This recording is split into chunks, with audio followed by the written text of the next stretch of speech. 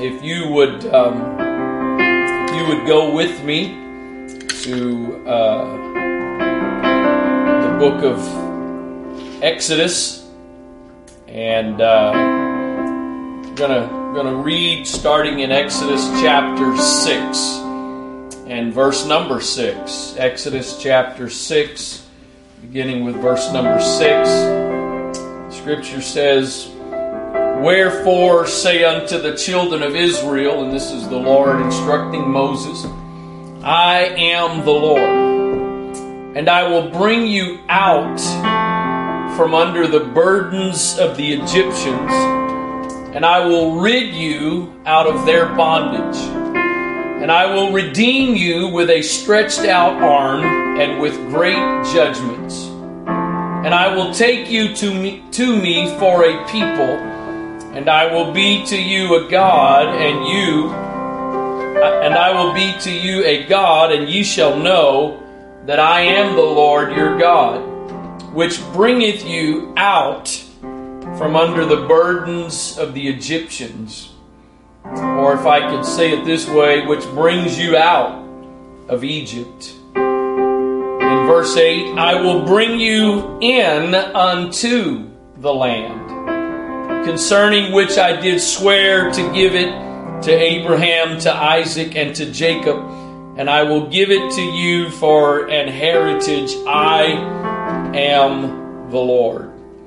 So in verse number 7, he says, I'm going to bring you out from under the burdens, but I'm going to bring you out of Egypt. But then in verse 8, he says, I'm going to bring you into the land. I'm going to bring you out of, and then I'm going to bring you into. I want to share with you for a little bit here this evening on this subject. Coming out is not enough. Coming out is not enough. Father, I thank you for your presence that continues to be with us. Lord, on one hand, we've gotten a little more used to doing things this way, but at the same time, I know most of us don't want to stay used to this. But I do thank you. I thank you for your presence that is so real in spite of our circumstances. I thank you again that you are not limited to a location, to a facility, to some kind of special place that we have to gather, but wherever we are, you are there with us. So I thank you. God, I pray this evening, I know that you've been working in our lives, and I think in a very special way these last couple of months, if we've been allowing you to, if we've been giving you the opportunity. And so I'm asking you tonight, God, I know that we don't, as much as we may be sort of stuck at home with nothing else to do, my voice is not needed just to take up time in the evening of your people, God. And so I'm asking you, God, that you would speak through me, that you would let your Spirit minister to us this evening, that you would continue to do a work in our lives. In the name of Jesus Christ. In Jesus' name, amen. I know for more than likely most of you that are watching right now, you're pretty familiar at least with the high points of this story of the children of Israel and their coming out of Egypt. They had spent over 400 years in bondage in Egypt, and so they had a promise that they weren't going to be there forever, even though 400 years is a very long time. So they now have reached the point, it's now God's timing for them to come out of Egypt, and Moses has spent his 40 years in the wilderness, and God has now sent him back to Egypt to be the one who's going to help lead the children of Israel out of Egypt. And again, as most of you know, but just in case maybe somebody's listening or watching that maybe you're not quite as familiar, the Old Testament and especially the history of the children of Israel it's intended to be an example to us. the natural nation of Israel, the natural people, these natural real life stories were used by God to demonstrate spiritual principles. And so when it comes to the children of Israel in Egypt, in typology, Egypt represents the world. The world for us today that we have been saved from. And Israel represents the church. And so as you read the story of the children of Israel and you read it in that context, there's some extremely important principles that are communicated through the history of the children of Israel. And while I guess in a lot of ways this example is on a broader level, again, the church, the world, I believe there's also some more individual applications that we can learn from this. And that's what I want to share with you this evening is more so the personal application of this passage and the principle of what took place here. So again, in the verses that we read, the Lord makes it pretty clear to Moses, I'm going to bring you out of Egypt. I'm going to deliver you from Egypt. And so, again, in the context of typology, that's salvation. That's us being saved. I'm going to bring you out of Egypt. I'm going to save you. And many of you know this, and I wish I really had time for those that may not be familiar, because it's really an awesome topic, but I don't really have the time this evening. But all of the process of the children of Israel as a nation coming out of Egypt was all demonstrating principles that are a part of the process of salvation for us today. But again, let's look at this in more of a personal application. Just as, and I know this is a very elementary point, but I think it's a very significant point. God's purpose was not to just bring Israel out of Egypt. That was only half of it. It's just like the principle of holiness. Holiness is separation from, but just as importantly, it's separation to. Almost 28 years ago when I got married, I was essentially making a choice to separate myself from all other females when it comes to any kind of a romantic relationship. But I wasn't just separating myself from them, I was separating myself to someone. And that's very important. I can't get bogged down on this evening, but again, it's so critical when it comes to the area of holiness. It's not just separation from the world, but really just as, and in probably some ways more importantly, it's separation unto God. And so that's part of the principle here. God said, I want to bring you out of Egypt, but my goal is not to just save you. My goal is not to just save you. Coming out of Egypt is salvation. But God's goal for Egypt, and again, in a individual application, God's purpose for you and I was not simply to save us from the world. He brought us out, but just as importantly, there's something He wants to take us to. And so I want you to watch what happens here. I mean, this whole story is one of the I think one of the most sensational stories in all of Scripture.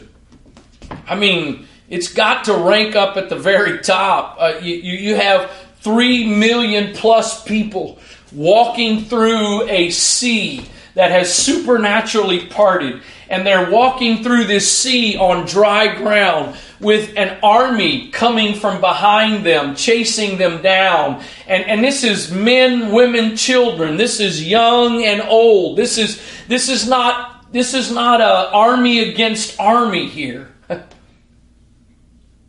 And they get through that Red Sea, and the army of Egypt is in the middle of that Red Sea, and the waters close back up and drown the army of Pharaoh. A completely miraculous deliverance. And so, in Exodus chapter 14 is basically the story of the exiting from from Egypt. It's in Exodus 14 where we find this story of Moses holding up his rod and the water parting and the entire nation of Israel walking through on dry ground. And then the rod comes down and it swallows up. That's chapter 14. Now watch this. The very next chapter, chapter 15, they have now begun their journey. Remember, from God's perspective, they were on their journey of coming out of Egypt but going to the Promised Land. Verse 22 of chapter 15 says this: So Moses brought Israel from the Red Sea, and they went into the wilderness of Shur, and they went 3 days in the wilderness and found no water. 3 days. Touch your spouse and say 3 days. Tap your kid and say 3 days. Tap your mom or dad and say 3 days. They came out they are just 3 days from walking through a sea of water. You really would think that after that you could have faith for God to do anything. But watch this. 3 days later, they come to the wilderness of Shur, and there's no water. And when they came to Marah, they could not drink of the waters of Marah. So there's no water in Shur. They find no water in Shur, but now they come to Marah and they find water, but the water is bitter and they can't drink it. Now watch this. Watch this. 3 days. Not 3 months, not 3 years, not 3 decades. 3 days. And now they are complaining. They murmur against Moses, saying, "What are we going to drink?" Wait a minute. You have just been saved. You have just experienced deliverance from 400 years of bondage. 400 years of living in a strange land. You're 3 days away from that, and you're already complaining. The next couple of verses, the Lord gives Moses instruction. He sees a tree, throws the tree in the water's changed, they're able to drink it, and they're taken care of. That's just a couple of verses before chapter 16 and verse 1. We're going to go there next. And so, this is just the verses that we just read in Exodus 15 are just a few verses before. Now watch this. Exodus 16 and 1. And they took their journey from Elim, and all the congregation of the children of Israel came unto the wilderness of Sin, and that's S-I-N, but it's really not necessarily sin in the context of sin, which is between Elim and Sinai, on the 15th day of the 2nd month after departing out of the land of Egypt. So the previous thing we read, where there were no water and they're complaining, that was just 3 days out. That was just 3 days after they had been saved from Egypt. This, if I'm reading this correctly, this is now a month and a half. So it's about 45 days. 400 years of bondage. this last little bit of time before they leave Egypt was the most miserable time. Because Moses he goes to Pharaoh, let my people go. And God has sent me, let my people go. And Pharaoh's heart is hardened. And he makes the labor of the children of Israel even more difficult. They increase the demand of the workload and provide less for them to do with. It was absolutely a miserable time. And watch this. We are now a month and a half away from that. And listen to what verse 2 says. The whole congregation of the children of Israel murmured against Moses and Aaron in the wilderness. Okay. So, they've experienced some challenges so far. They're in the wilderness. They don't have anything to drink. And again, from one perspective, you would think after watching God part the Red Sea, they would have faith that God knows how to provide water. But, okay, this is still kind of new. And so here they are a month and a half later, and it's not the most favorable conditions, but again, they're now free.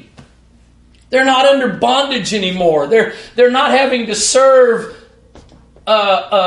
unruly taskmasters, harsh taskmasters. They're free. No, they're not in the best of circumstances. They're in a wilderness, but still, they're free. And so verse 2, they're murmuring. They're complaining against Moses and Aaron. But watch what verse 3 says. 45 days. 45 days away from hundreds of years in bondage. And watch what they say. The children of Israel said unto them, Would to God we had died by the hand of the Lord in the land of Egypt. Now watch what they say. When we sat by the flesh pots, and we did eat bread to the full, for you have brought us forth into this wilderness to kill this whole assembly. Wait a minute. You sat by the flesh pots and you ate bread to the full. You had food to eat. But do you forget the bondage? You forget the slavery that you were living under? You're thinking about the fact you had some food, but do you forget the circumstances? Because coming out is not enough. Salvation was not God's end goal, if you will. That's really only the starting point of what God has for you and for me. But here's the problem. Too many of us, we get the coming out part. We repent of our sins. We get baptized in Jesus' name and we get filled with the Holy Ghost. But the problem is that's brought us out of Egypt, but we're in a wilderness. You know the story, and just in case somebody's watching, listening that doesn't, they end up spending 40 years in the wilderness. If my study and research is correct in this area, it basically should have taken them a couple of months. It basically should have been a couple of month process to come out of Egypt and then go into the promised land. God's plan was not 40 years in the wilderness. God's plan is, I want to bring you out of the world. I want to save you from sin. But that's not enough. I've got a promised land that I want to take you to. And I'm going to come back to this in a minute here. But I'm just go ahead and throw it out there. That promised land in this context is not heaven. I think sometimes I've heard it, and again, more so on the broader application of this topic, this story, that, the promised land is heaven. Let me just, again, I'm going to probably come back to this in a few minutes, but just to make the point quickly here, if the promised land is symbolic of heaven, there was fighting, there was land that had to be possessed and taken. That doesn't sound like heaven to me. So my goal is I want to save you. I want to deliver you from the bondage of Egypt, the bondage of sin. And I've got to take you through this wilderness. And it was a purposeful. There were some things, and in fact, I'll read it to you. Deuteronomy 6, verse 1. This is still, if my understanding of the timeline is correct, this is still before their actions caused God to say, okay, you're not going in. Every person that's, I think, 21 and older, if I'm not mistaken, I think it was, you're not going in. That's why they spent the next 40 years, was so all of those people could die off. And so this, Deuteronomy 6, this is before that decision from God that they couldn't go in comes. So this is still while, in essence, they are on track according to God's plan. Yeah, they've already been complaining and griping some, but they're still basically moving forward. And so in Deuteronomy 6 and verse 1, it says this: these are the commandments, the statutes, and the judgments which the Lord your God commanded to teach you, that you might do them in the land whither you go to possess it. I think I might need to get my stool out from Thursday night. Maybe if you were watching Thursday night, it's kind of, I think, easy to recognize a little bit of difference in the tone and the intensity here this evening. The Lord God commanded. These are the commandments, the statutes, and the judgments which the Lord God commanded to teach you. Now watch this. The giving of the commandments, the statutes, and the judgments. The giving, in fact, it's the next couple of verses after this where we get the 10 Commandments. This chapter, the next couple of verses. Watch what the Lord says. He tells them what or why He is giving them these commandments, statutes, and judgments.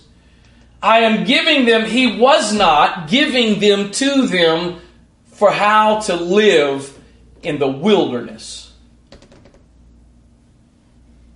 He was not giving them commandments, statutes, and judgments so that they knew how to live in the wilderness. It says this: I'm giving these to you so that you might do them where? In the land whither you go to possess it. That thou mightest fear the Lord thy God, to keep all His statutes and commandments which I command thee, thou and thy son and thy son's son, all the days of thy life, and that thy days may be prolonged. So it is in this process. He's brought them out of Egypt. He has saved them from the world. But He's got something He wants to take them to. He's got a promised land for them. And so the wilderness was a part of God's plan. Because there were some things that God needed to establish from the time they came out of Egypt before they went into the wilderness, into the promised land. There were some things that God was working in them. There was some things that God was giving them so that when they got into the promised land, they'd know how to live. I don't want to get too sidetracked here, but this proves to me that this idea in Christianity today that once you get saved, that there's grace and God's grace, it's a license to live however you want. That God doesn't really care how you live. God doesn't really care what you do, where you go, how you dress, how you talk. The word my dad is famous for using, that's hogwash. He said, I am giving you commandments, statutes, and judgments so that when you get to the place I'm trying to take you, you're going to know how to live there.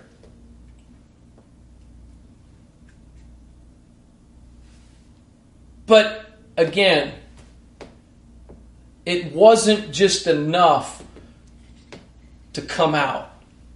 Coming out, being saved from Egypt, was not enough to keep them satisfied and motivated. I believe I'm talking to some people tonight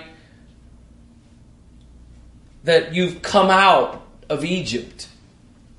You've been baptized in Jesus' name. You've been filled with the Holy Ghost. You've come out of Egypt. But you're not really satisfied right now. You're not really content right now because you're stuck in the wilderness. How in the world? I don't comprehend. I do not comprehend how they could be longing to go back to Egypt. I don't understand that in general, much less when they're only a month and a half away. It's not like they were so far away from it that it was this long, distant memory of our past, of their past.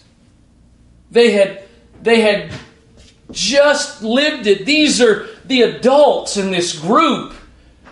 They were the ones that had been in the bondage. They were the ones that had been in slavery. They were the ones that were having to work so hard and being beaten if the work wasn't good enough. And they are already... I've heard sometimes where I've heard people talk about saved folks, talk about their past. And at times I've heard it in a way that it troubled me a little bit because it didn't sound necessarily like a testimony of what God had brought them out of. It kind of sounded more like an expression of some things they were missing. If you get stuck in the wilderness, you're going to start looking back. If you get stuck in the wilderness, which is not God's destination, but it is a very necessary part of the process. If you get stuck there, it's not going to be good enough to keep you saved. You're going to start looking back at what you used to have. It's coming out of, but it's going into. And again, there's got to be that wilderness. That wilderness was a very necessary part of the journey. Because God was establishing. His intent was, I'm going to bring you out of Egypt. I'm taking you into the promised land. But this in-between place is very important for the future. I can't take you right out of Egypt straight into the promised land because you're going to take the customs and the culture of Egypt. Oh, hallelujah. I don't know what this is like where you are, but I'm feeling a little bit of preaching coming on. I can't take you straight from the influence of Egypt into what I have for you. Right. I need to put some things in you. I need to get your way of thinking adjusted. I need you to see things differently than you have for the last several generations. I need you. I can't have you living in the promised land that I have for you the same way you lived in Egypt. But again, if you get caught up in the wilderness and looking back at Egypt, you're probably going to go back to Egypt. But God's plan, God's desire is, I brought you out of, but I didn't bring you out of just to keep you out of hell. I didn't bring you out of the world. God did not bring you and me out of the world simply so we could avoid hell. For every single one of us, and again, in a more personal application, for every single one of us, God's got a promised land. God has a place that He has prepared for you and I, a place to live in, a place to occupy, where there are some things that are exceeding abundantly above what we could ask or think. Again, I don't think the promised land represents heaven, because they had to fight for territory. They had to battle to take new land. They had been given the promise. They had been given the guarantee by God. I've given you the land. But He said, you've got to go in and possess it.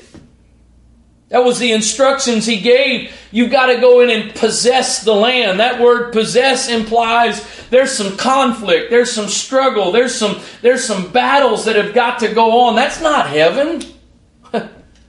We're not going to heaven to battle for our territory, to battle our way. That's not heaven. Paul said it this way, and I think this applies to this principle here this evening in 1 Corinthians 2 and 9. But as it is written, eye hath not seen, nor ear heard, neither have entered into the heart of man the things that God has prepared for them that love Him. You understand that this evening? In the midst again of these crazy circumstances, God, when He saved you, had things prepared for you, a purpose, a place. And again, your thankfulness for being saved from the world is only going to last so long. There's got to be a promised land that you are pursuing. There's got to be a promised land that God is using your wilderness to get you to. Look at Elisha. Elijah comes by, throws his mantle on Elisha, who's plowing with 12 yoke of oxen. Elisha calls out after Elijah, hold on, I'm coming after you. And he goes back and he burns he makes a sacrifice of the oxen and uses the wood from the plow as the fuel for that sacrifice, leaves that behind. And you know what he does at that moment in the context of this? He enters the wilderness. That's really all that had happened. He leaves that behind and he now enters his wilderness. Because for the next period of time, his role is simply serving Elijah. There's nothing really great that happens for Elisha. There's no miracles that Elisha does yet. There's no sensational experiences that Elisha has initially. He's in a wilderness. He's in this process of coming out of something. He has left something behind. He's in this wilderness, but he's going to something. And Elisha enters his promised land that day that Elijah gets taken up into the heavens, and that mantle falls back to the ground.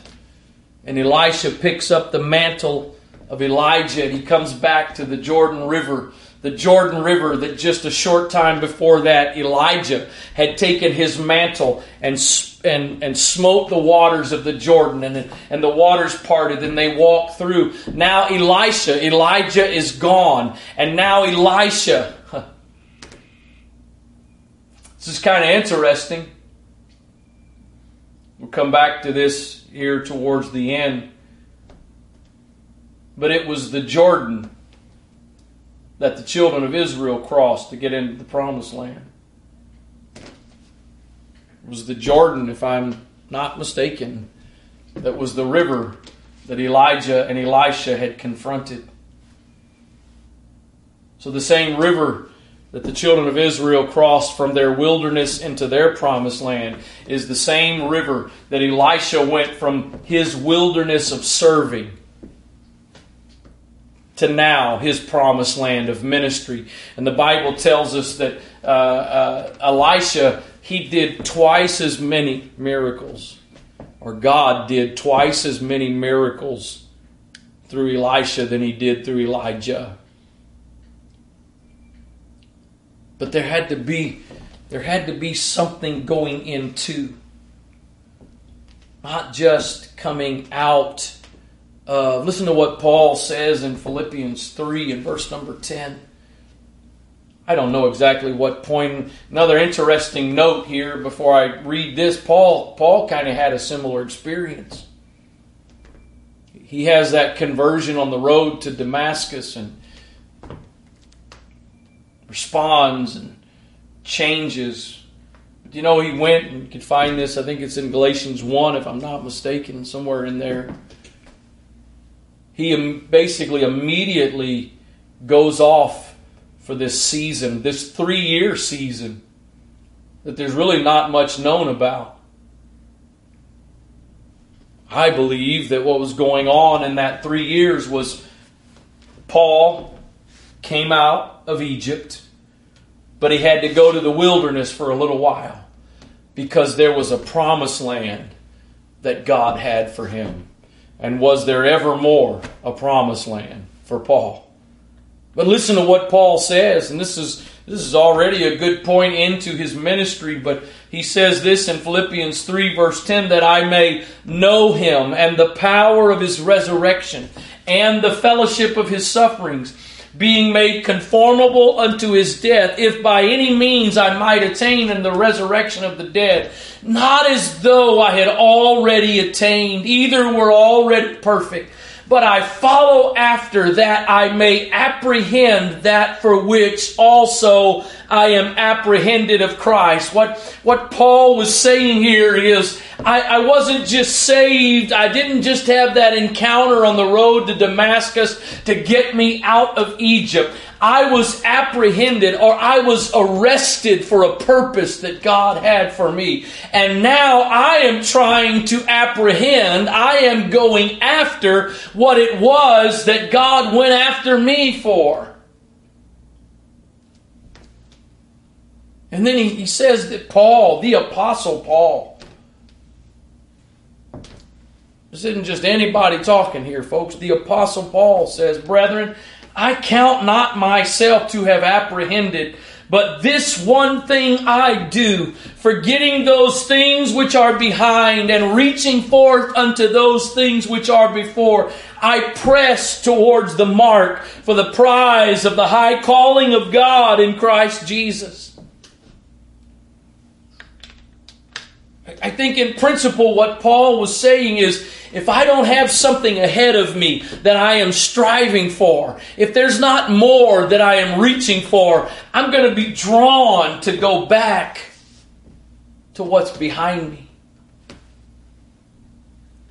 The Scripture says of Jesus. I mean, to me, if there's anybody if there was ever a human being in all of history that would have done the right thing simply because it was the right thing to do, it would have been Jesus. But according to Hebrews chapter 12, that wasn't really the case.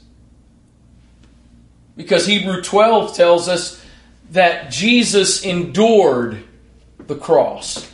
He went through that whole process because of the joy that was set before him.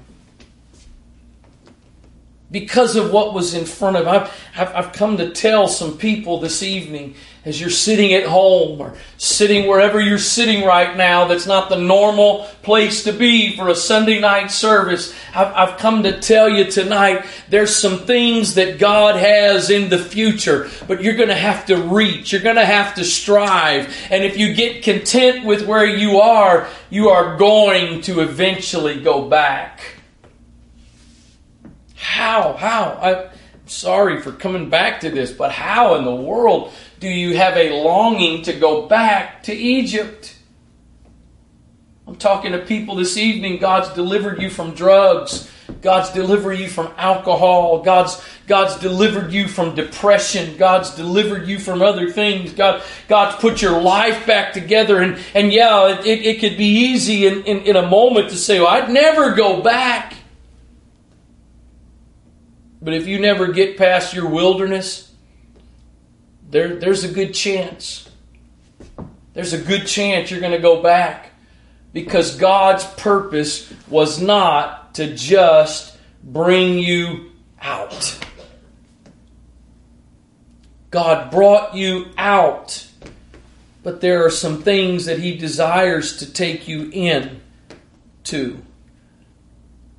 And the encouraging and exciting thing to me is, if the Apostle Paul, after all that God had done through him already at the point at which we just read, if he had already had the accomplishments that had taken place, if at that point Paul is saying, I haven't achieved, I haven't apprehended the thing that God apprehended me for, I don't know what that does to you, but that encourages me, because that tells me whatever God has already done in my life, whatever God has already used me for, there is still more that I can reach for. Again, going back to the promised land, there's more land to possess. There's more territory to take. There's more things that God wants to do through you and do through me. Again, eye has not seen, ear has not heard. I wish you'd at the very least think it this way. Maybe even say it out loud right now this way. Eye has not seen, ear has not heard, neither has it entered into the heart of man, neither has it entered into my understanding the things that God has prepared for me. You see, it's not always difficult to think about what God's prepared for someone else. You know, I know God's got great things prepared for so-and-so. And I know God's got great things prepared for brother so-and-so and sister so-and-so. I know that, but me? You need to know, wherever you are, whatever God has already used you to do, however God has already worked through your life, whatever promised land you've already been able to possess in your walk with God, there is always more.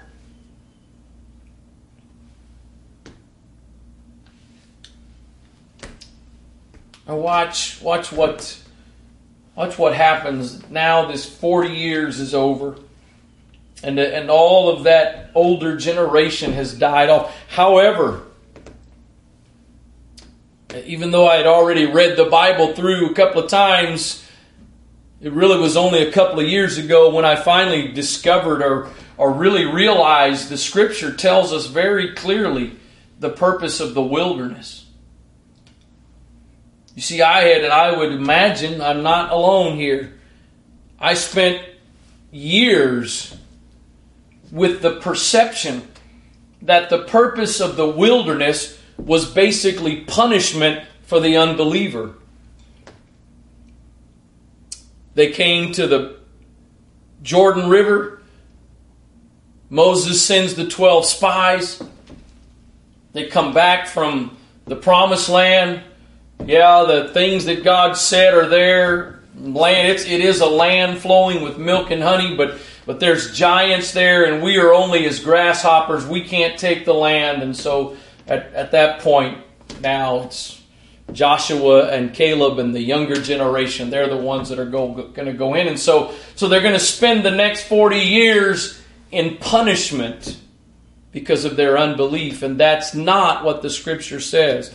My apology. Of course, many of you that know me know I can quote a lot of Scripture. I just don't always remember off the top of my head exactly where they are, so I apologize.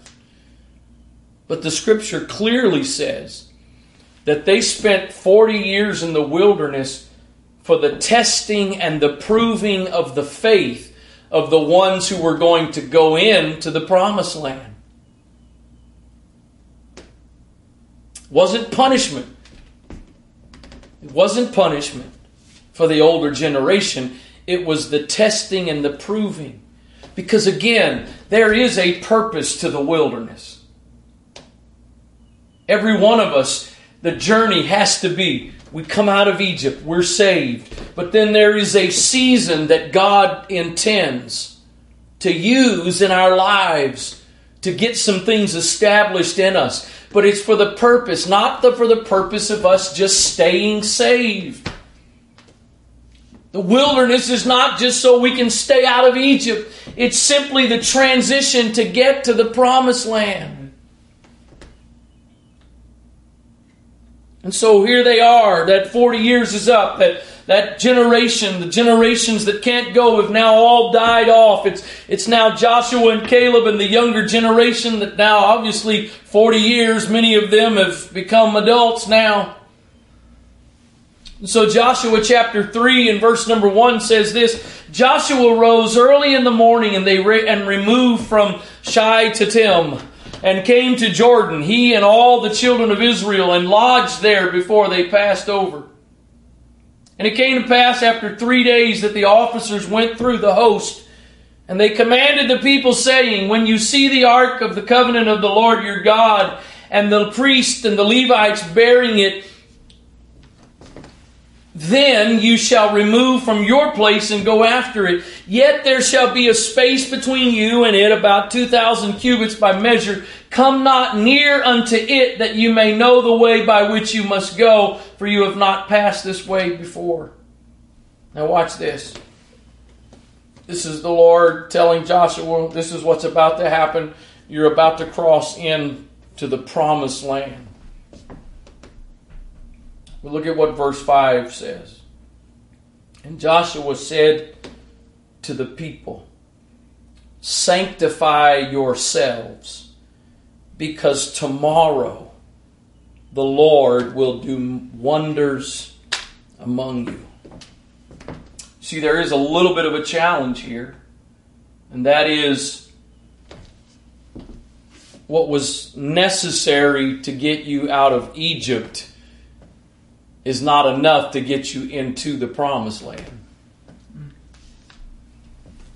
All you had to do to come out of Egypt was repent, be baptized, and be filled with the Holy Ghost. And that got you out of Egypt.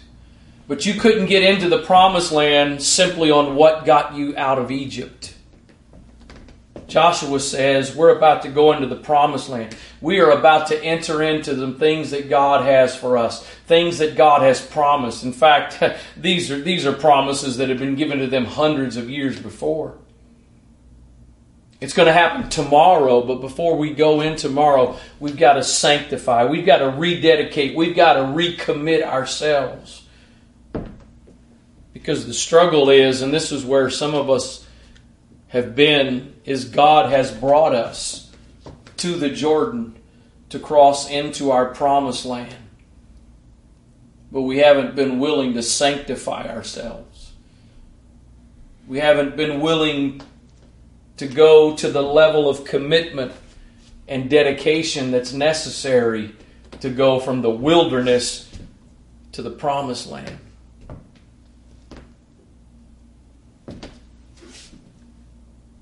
I suppose, I'm not here to get into some kind of big theological debate or stir up a big theological debate. I suppose you might be able, if you work hard enough, which is probably a contradiction all of itself. But I suppose that you might be able to somehow manage to survive in the wilderness and ultimately be saved. But that's not the norm. Because again, God's purpose is, I'm bringing you out to take you in. And God has also created us in such a way that we are not satisfied. It is not enough. As thankful as most of us, and I had the great privilege of receiving the baptism of the Holy Ghost at 7 years old. Obviously, most of you know that I'm born and raised. My parents were the founding pastors of Antioch. I was born and raised as an apostolic. Got the Holy Ghost at 7 years old. This is all I've known. But many of you, that's not your story. You were adults and you got baptized, got the Holy Ghost, and you knew what it was like to have that really amazing experience of knowing the load of sin. I'm no better than you. I've said that many times. That's not my point. But I wasn't a drug addict at 7. Well, as some have said, this is not original. I was a drug addict. My parents drugged me to church and drugged me to conferences and drugged me here and there. I didn't have that deliverance. And I'm talking to people this evening. You had a dramatic deliverance. God brought you out of stuff. But that alone isn't enough to keep you going forever. That's why pretty much every adult that's listening to me right now, you probably can think of people. Some of you can think of the person that brought you to church, the person that witnessed to you and was responsible for talking to you about salvation, that person is no longer saved. Could it be because maybe they never got through the wilderness into their promised land? Again, the wilderness wasn't a waste. There were some very important things that took place that were supposed to take place in the wilderness. But that wasn't the destination. God does not simply bring us out. That's not the goal. I originally thought that this was what I was going to preach this morning. And then earlier this morning I felt like the Lord completely changed the direction for this morning, which is why I wore my Grow shirt tonight. As I'm not here tonight to simply put in a plug for Grow, but really that's kind of at the heart of, or at least a part of the heart of what Grow is about. You're not going to be content to just come to church when we can go to church. You're not going to be content to just receive. I remember back to especially high school. That's probably the point in my life that I was in the best physical shape of my life. But the reason was there was something I was getting in shape for. There was something I wanted to be in shape for, and the main thing that was in high school was basketball. I wanted to be physically fit.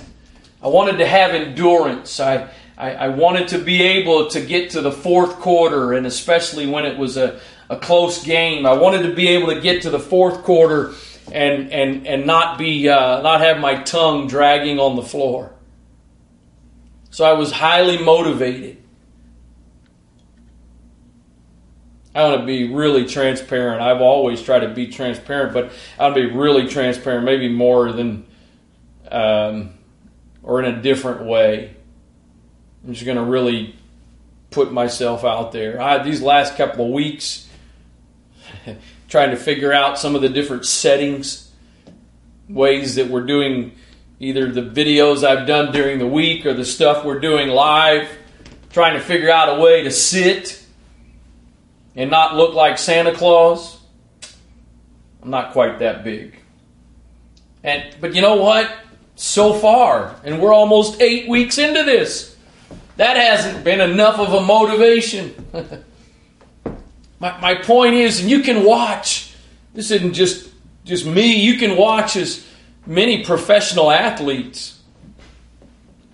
It's not at least it appears to me, and I've never done a scientific survey on this, but from observation, you can watch some of them as that used to be the athletes, some star athletes that are now the broadcasters and commentators for networks and teams.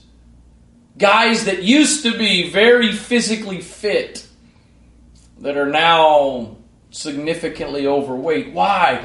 Because the joy that was set before them that they used to work for and towards is not there anymore. I'm telling you, I don't know, my mind, even as I'm about to say this, my mind doesn't quite comprehend it, but I think there's plenty of evidence to prove it. The motivation to simply get to heaven is usually not enough to keep people saved. The simple fact of coming out of Egypt and being delivered from sin and receiving salvation is usually not enough. But the bottom line, I think that's the case because that wasn't God's plan. He wasn't just trying to bring you out and that was it. He wants to bring you out to take you in. I hope and pray that the Holy Ghost is speaking to some hearts and lives this evening. I know there's some of you that are watching, you're listening, you're on this journey, you're progressing, you're moving forward. Many of you you've already made it through the wilderness and now you're in the promised land. But again, this is not a negative. The good news is that even once you get into the promised land that God has for you, there's always more to possess.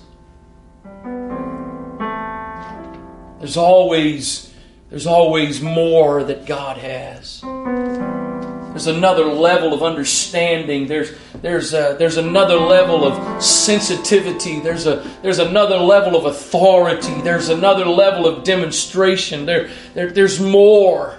There's more.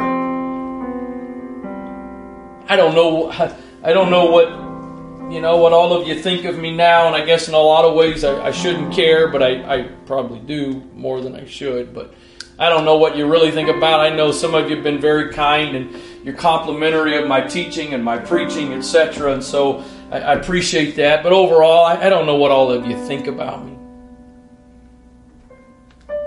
I would hope, just being honest, I hope I'm, at least all of you that are a part of Antioch Central, I hope that I'm your favorite preacher and teacher in the whole world. I mean, I know that's flesh and carnal, but that's my hope. So I say that because I don't, at least to the best of my ability, I don't have some kind of inflated idea that I'm the greatest teacher or preacher that's ever lived. In fact, most of the time as I listen to other preachers and teachers, it causes me to think otherwise. So I want to say all that because I don't want what I'm about to say to come across wrong, but sometimes I think back to 15, 20 years ago when I was preaching. Of course, 15, 20 years ago, I guess I hadn't just started preaching. I had been preaching for a little while. But I think back to that, I'm like, what did I even preach? What did I even say? What did I even know? My point is, I believe this year, if I'm not mistaken, is basically 30 years since I preached my first message. I think I was 18. I've said this before. Sometimes I think, especially on an average week, I preach 2 services on Sunday and teach on Thursday nights. And I honestly, literally, this is not just for drama's sake. I've thought at times, if the rapture doesn't take place and I keep living, is there always going to be something to preach? Is there always going to be something fresh? For 30 years, that's pretty much been the case. My point is, hope somebody's appetite is being whet tonight, fresh and new. I hope a hunger is being stirred up in somebody tonight. wherever you are, whatever achievements, whatever spiritual achievements you may have, there's more. And then for those of you, thank God He's brought you out of Egypt. Thank God He saved you. Thank God you've been filled with the Holy Ghost and baptized in Jesus' name and spoken tongues. Thank God for that. But that's not the destination.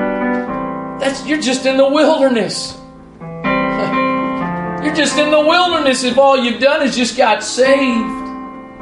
God has a promised land.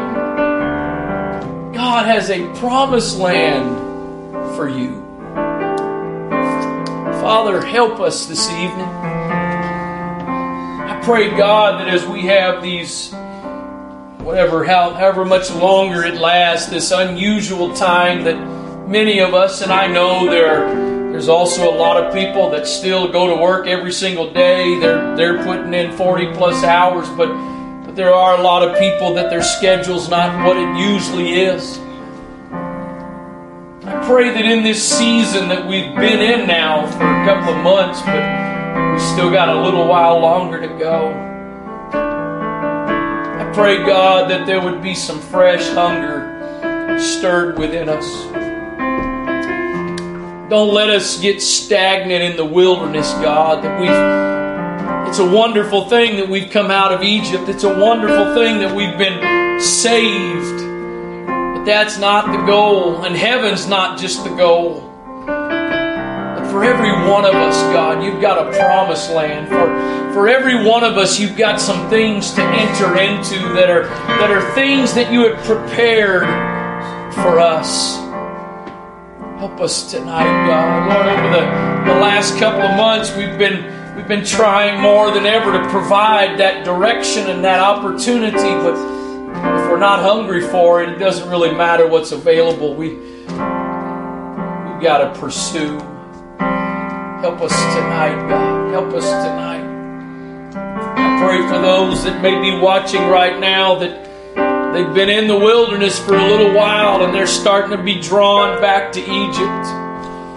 They've been in the wilderness for so long, they haven't entered into the promised land yet that they're starting to look back to Egypt with longing. God, by your grace, rather than them going backwards to Egypt, let that hunger and passion be stirred up to pursue the promised land that you have. In the name of Jesus. In the name of Jesus. In the name of Jesus. In the name of Jesus. In the name of Jesus. Hallelujah. Hallelujah. Hallelujah. Hallelujah. In Jesus' name. In Jesus' name.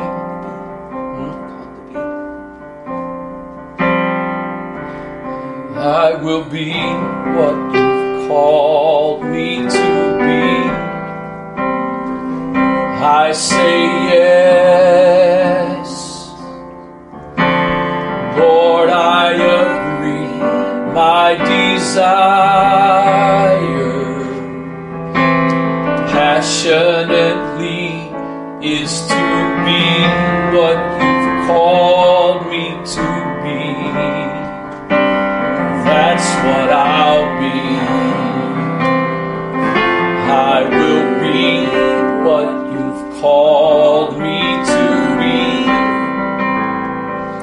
I say yes. Lord, I agree. My desire passionately is to be what you've called me to be. That's what I'll be. I will be what you've called me to be. I say yes. Lord, I agree. My desire passionately be what you've called me to be. That's what I'll be.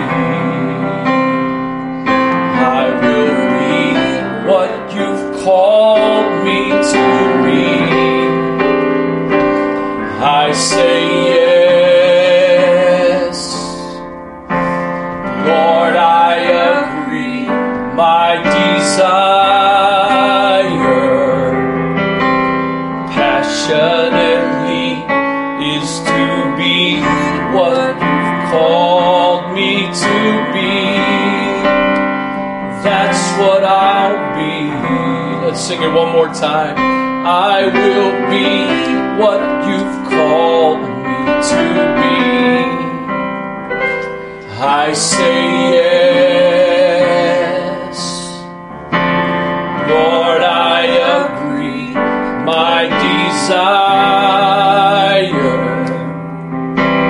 passionately is to be what you've called me to be. That's what I'll be. You know, one thing that's so amazing about the kingdom of God, while none of us, again, if the rapture doesn't take place and we live to an old age, whatever that may be, we don't stay in the same position or the same role in the kingdom of God. But there is always a place. And nobody has to retire from a purpose and a place in the kingdom. And as we were singing, this just came back to me. I saw a post on Instagram today. It's a pastor, he's in California. And he posted a picture of a 92-year-old lady who is a Russian lady. And at 92 years old, she does Bible study every day by FaceTime or Zoom, or I don't remember if it said the exact platform that was used. 92 years old. She's still taking territory in her promised land. 92 years old and she's still possessing more. There's really nothing else in the world like it. Some of you have been through experiences where you've gotten older in a job situation and they've kind of pushed you out because of age. Again, we may not stay, we won't stay in the exact same role or position, but there's always more to possess in your promised land, in my promised land. God bless you, and I sincerely, even though I can't see you, I believe you're there. And so I thank you for joining us this evening, and I hope and pray that in this season we're in, God is stirring more things inside of you, that your relationship, your walk with God and your ministry is going to grow and develop and continue that way until Jesus comes. In Jesus' name.